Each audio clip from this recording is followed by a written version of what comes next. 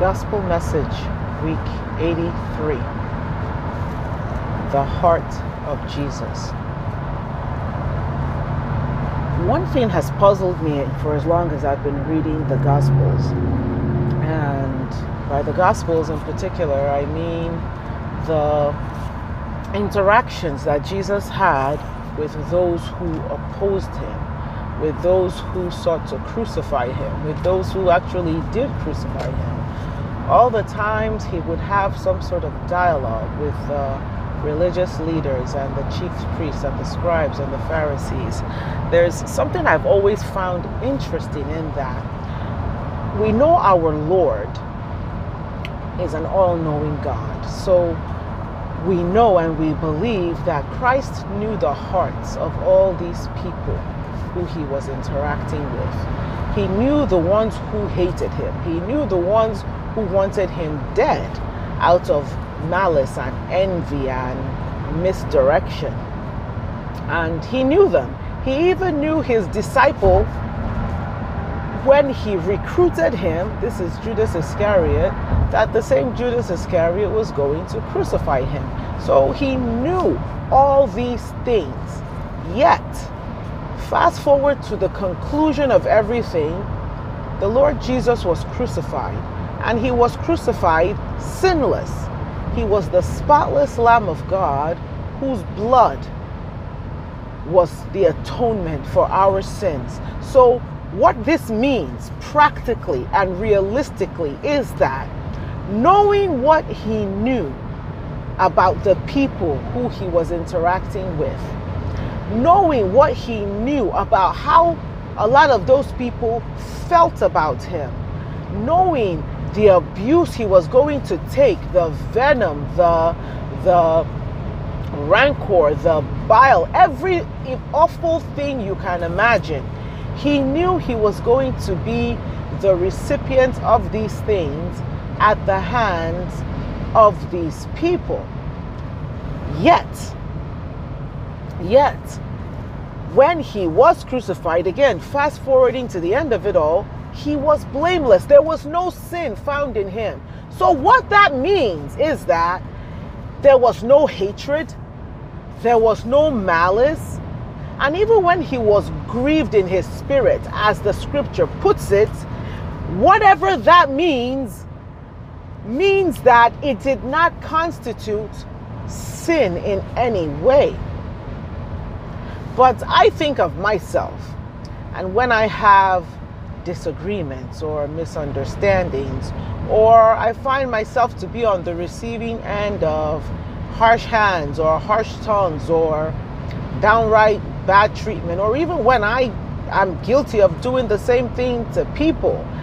But the truth is that I am very mindful of the things that exist in my heart at that time. I'm very mindful of the things that even if I don't say them with my mouth, I say them in my heart about these people. And I know how I feel, either be it dislike or anger, or let's be honest, even hatred sometimes, or malice or envy or jealousy, whatever the case may be. But I know I feel things and I think things and I definitely say things that if one were to ask me if I'm a spotless lamb, the answer would be no. Forget about generational sins and, hereditary sins and all of that. I'm talking about the stuff that I do know that I do. I know I'm not blameless.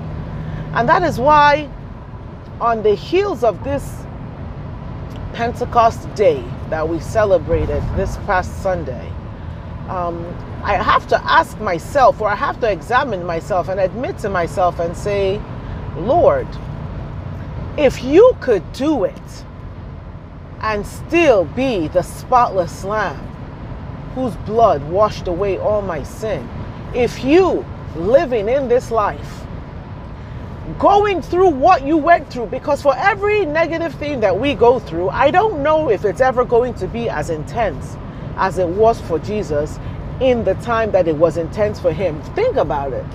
Up until he started his public ministry, no problem, because he was still the carpenter's son. But the minute he became the Son of God, or he became to make himself known as the Son of God. I mean, the way the tides turned against him, this all happened in a very short window. So in that short window, he received an onslaught of attack, of persecution, of maltreatment, of everything negative that we can think of. And yet, he did not sin. Not in action, but most importantly, he did not sin in his heart. Remember, the Lord has already disclosed to us in the Bible. He says, yeah, their tongues, they talk, they say all these good things, but their hearts are far from me. So it's not about what we say. It's about what we are in our hearts. And in the heart of Jesus, even after all these things happened to him, he did not sin against God. He didn't. And so after coming into a greater knowledge of who the Holy Spirit is and the purpose of the Holy Spirit in our lives, and the fact that the Holy Spirit is to dwell within the temple that is me, my life. And what is my life? A lot of times we always say this thing is our body, just about, it is the flesh, but this body, if someone were to come and cut your jugular and you bleed out, you're done. So the body does house the life, and the life is the temple, which is again part of the body. So this me, this human being, this living being that is me,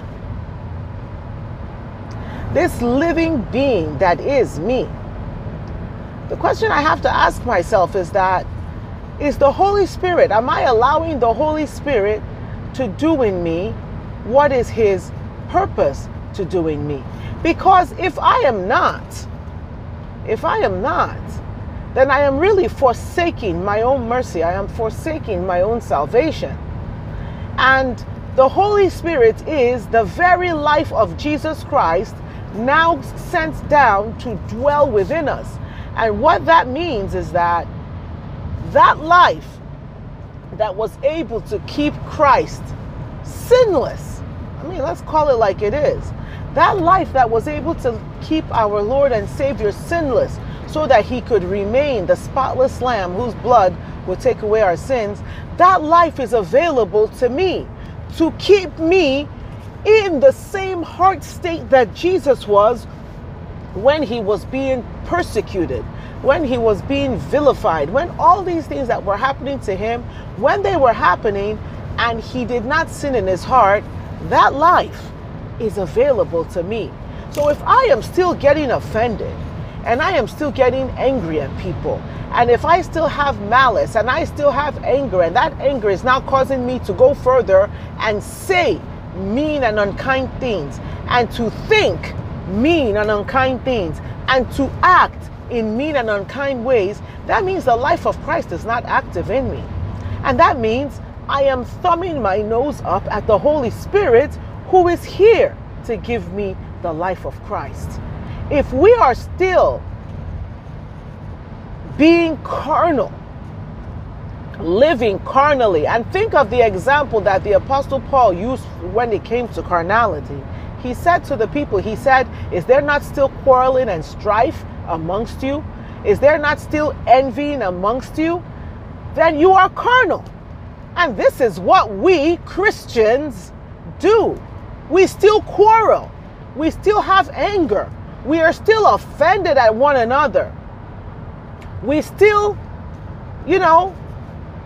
are in states that are completely and utterly contrary to the state of our Lord and Savior Jesus Christ when he was able to die for us. So if I am still in this state and struggling, maybe not even struggling, sometimes we might be in it and we're justifying why we're in it. But if I am in this state and I am struggling, then it is an indication that that life of Christ in the person of the Holy Spirit is not in me.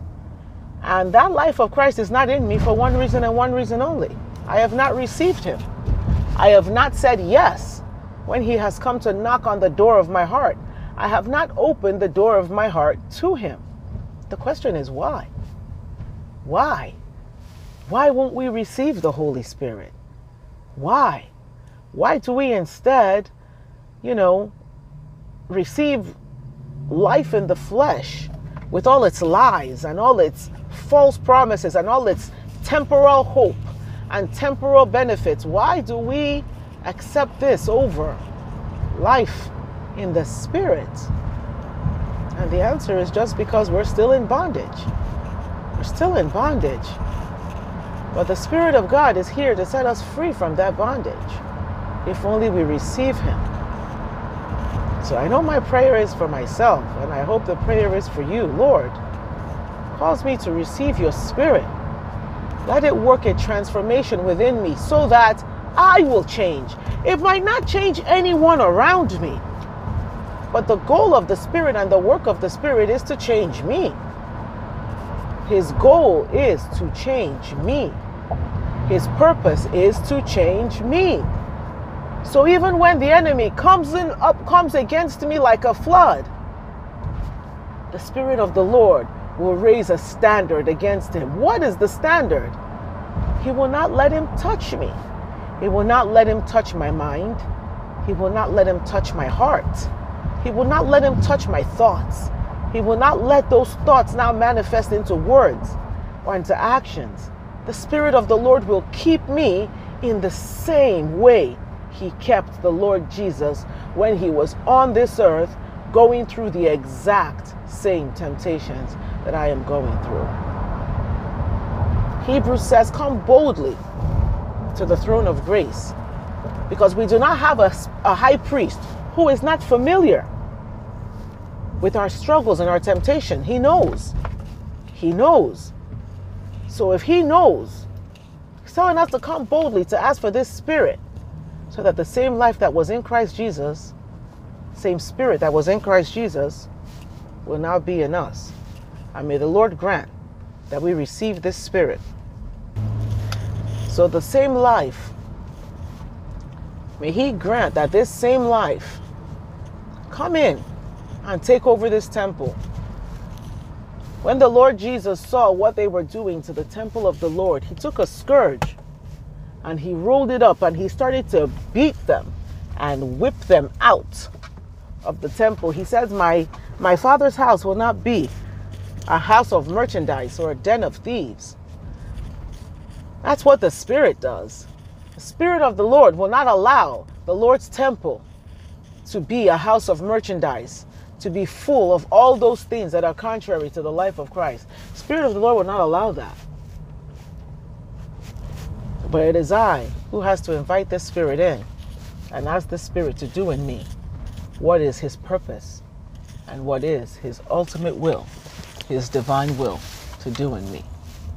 May the Lord grant that we all receive His Spirit unto godly living and unto salvation. In the mighty name of Jesus. Amen.